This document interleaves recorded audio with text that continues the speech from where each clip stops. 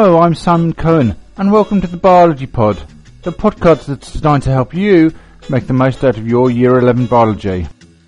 So it's time to make yourself a nice hot cup of tea, kick the cat off the comfy chair, and let's learn biology.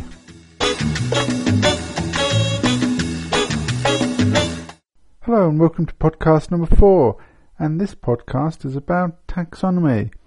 That's the classification system for identifying and grouping similar organisms together. Also, I'll be looking at species and what a species is, and including my top 10 facts about echidna. And fact number 10 is... the name echidna comes from Greek mythology. In Greek, echidna means viper, and echidna was a half-nymph, half-snake, who was mother of all the horrible creatures in Greek mythology, like the chimera, the sphinx, and the hydra. Fact number 9, of the 8 species of echidna, 4 are extinct, and 1, Zagloss's attenborough, or Sir David's echidna, named after Sir David Attenborough, the well-known naturalist and broadcaster, hasn't been seen since the 1960s. Fact number 8, echidna belong to the family Tachyglossiddae, which means literally quick tongues, because they eat by darting their tongues in and out. Fact number 7, because of their rapid tongues, echidnas don't actually have any teeth. Fact number 6, you probably know that echidnas are monotremes, that is, egg-laying mammals. But did you know that the echidnas don't actually nest? They lay their eggs directly into their pouches. And later in the pod, I'll be bringing you my top 5 weird facts about echidna. But first, taxonomy. Taxonomy, what's it all about? Well, it's all about classifying organisms and giving them names so we can identify them, so we can record how diverse all the life forms are and know what we're talking about is the same thing that somebody else is talking about. The system, their taxonomy classification, has been designed not just to have a naming mechanism, which is widely understood, but also to put things into groups with other organisms that they're similar to. So we've got 2 reasons. One is identification, and the other is grouping. So what's a species anyway? If the species is the basic unit of taxonomy, we need some sort of definition of species. And, well, defining a species is a lot harder than it seems. Now, we all know that a dog is not the same species as a cat. I mean, that's fairly obvious. But why isn't it? After all, a dog and a cat both have 4 legs and a tail. So what we're doing is we're making some sort of arbitrary decision as to how similar 2 organisms have to be of the same species.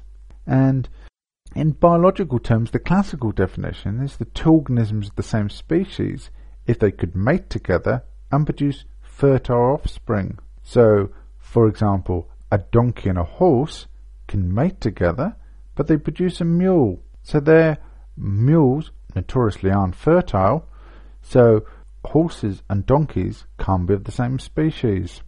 Cats and dogs can't mate together, they can't produce offspring, they're not of the same species.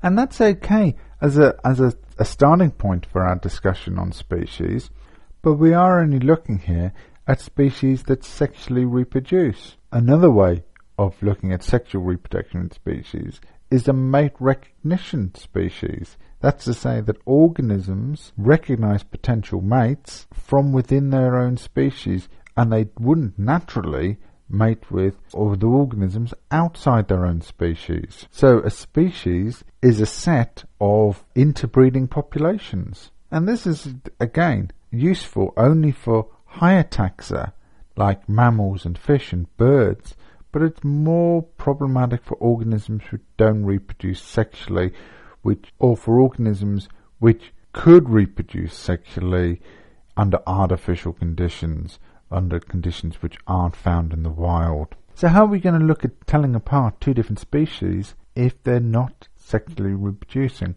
Well, a modern approach might be to look at their genetics, to look at the DNA and make it a DNA fingerprint, a DNA sort of barcode based on the species. If the barcodes are similar, they're the same species.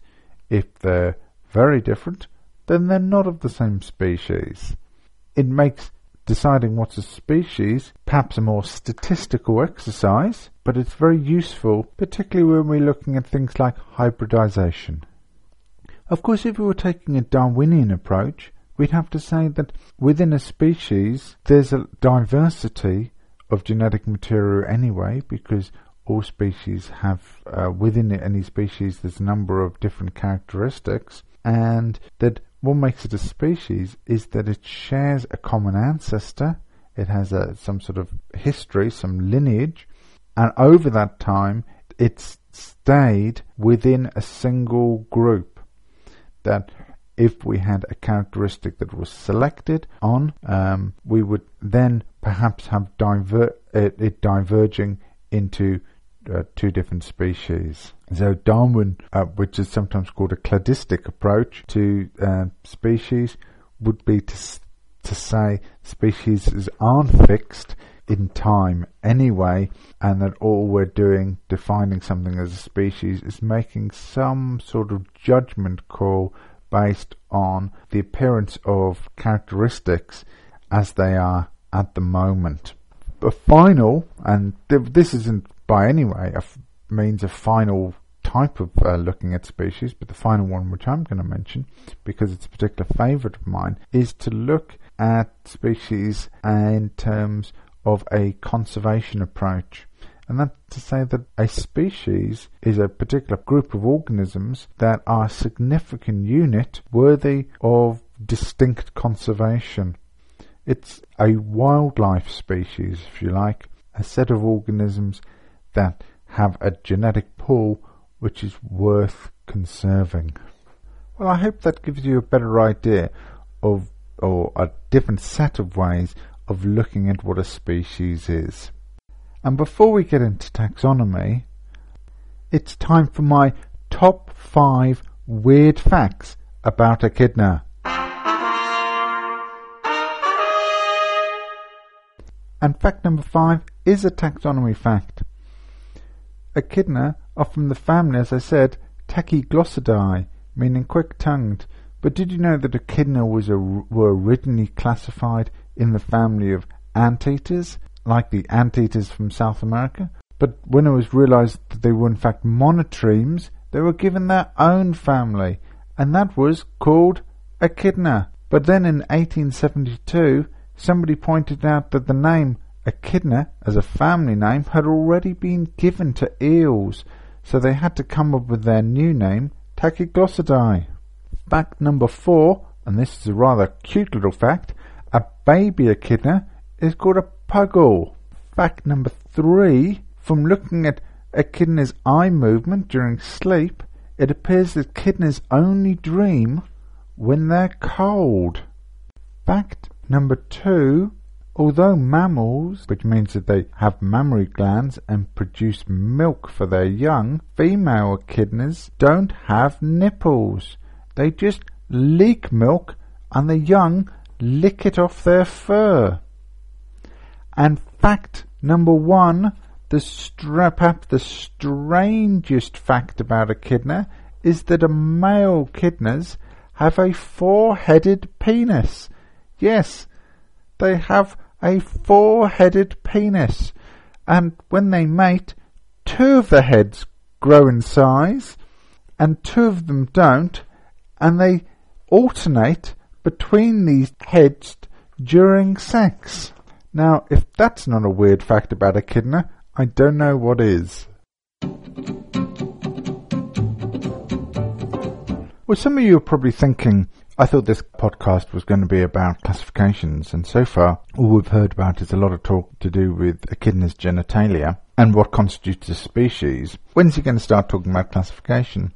And in a way I have been talking about classification, because classification system. Taxonomy is about describing species, and one of the points of taxonomy is to put similar organisms together, and organisms have historically been classed before DNA analysis by looking at things like their different bone structures, their teeth, and yes, looking at their genitals. So, what do you have to know about classification?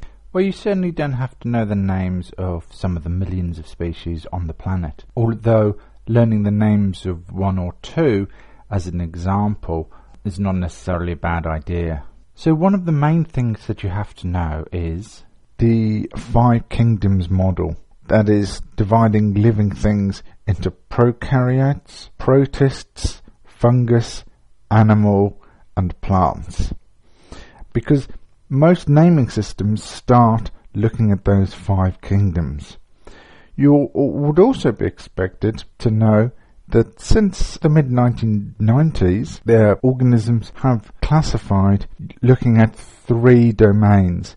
That is eubacteria, archaea, and eukaryotes. So previously, the prokaryotes have effectively been divided into 2 domains, and the protists, fungi, animal, and plants have basically been put together as eukaryotes into one overall grouping.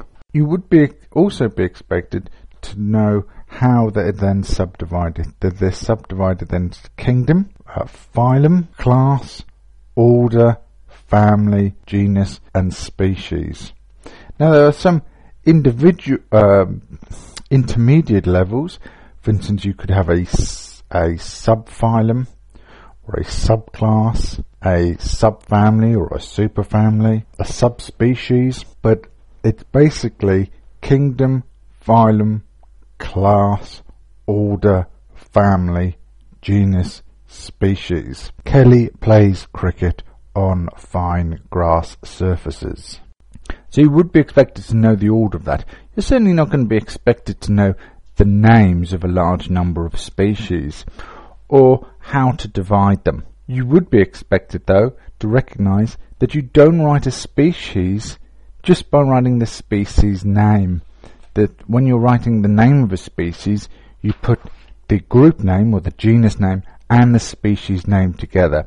It's called a binomial description, because you have to put both names together.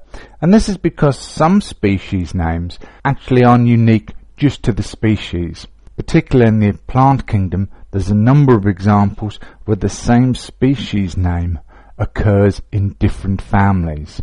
An example of a meaningless name when written alone would be the species name Biennis. There's scores of species of different genera that use this word as part of the name. Artemisia biennis is a type of wormwood. Lactuca biennis is a type of lettuce. Oenthera biennis is a type of sunflower. An evening primrose belongs to a different family.